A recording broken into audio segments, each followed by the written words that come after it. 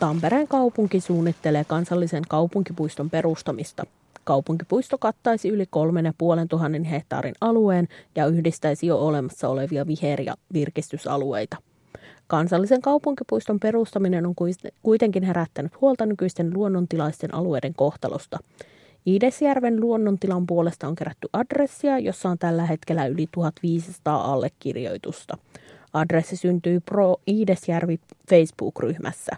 Toinen adressin alullepanijoista on Iidesjärven läheisyydessä asuva Marika Masta. Se sai alkunsa Aamulehdessä, oliko se nyt huhti- vai toukokuussa olleesta artikkelista, jossa otsikko huusi, että Iidesjärven rannalle suunnitellaan suurta oleskelu- ja toimintapuistoa ja tänne olisi tulossa niin kuin kirsikkapuisto.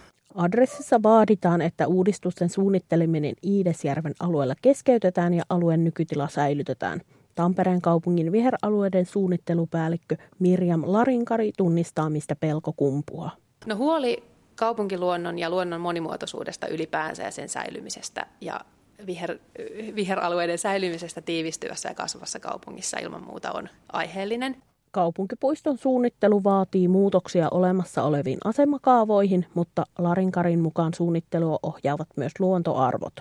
Ja nythän tuossa Iidesjärven alueella on nimenomaan asemakaavatyö käynnissä, jossa sitten laaditaan uutta asemakaavaa siihen alueelle ja sen asemakaavan aikana pohditaan sen alueen maankäyttöä. Kun suunnittelua tehdään asemakaavan yhteydessä, niin on menty selvästi luonnonmukaisempaan suuntaan ja nostettu suunnittelussa enemmän esiin sen alueen ekologisia arvoja.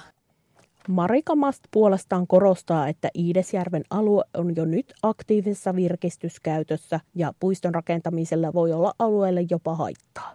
Tätä ei saa rakentaa ihmiselle puistoksi, vaan sitä pitää kunnioittaa, mitä lajeja täällä luonnostaan on.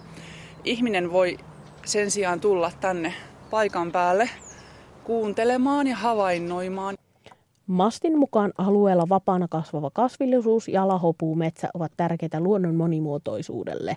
Iidesjärvi on lintupongareiden suosiossa ja tänä kesänä on havaittu muun muassa Suomessa harvinainen kuningaskalastaja.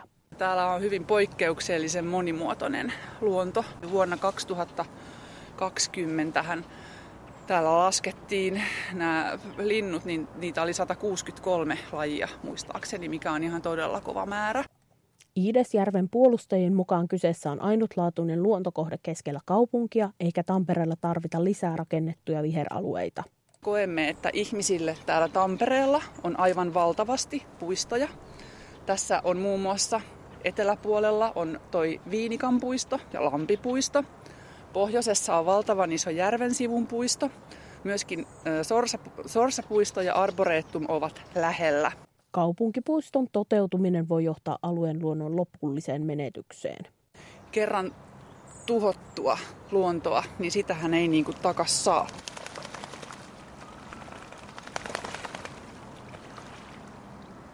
Radio Moreeni, Vetreä 30.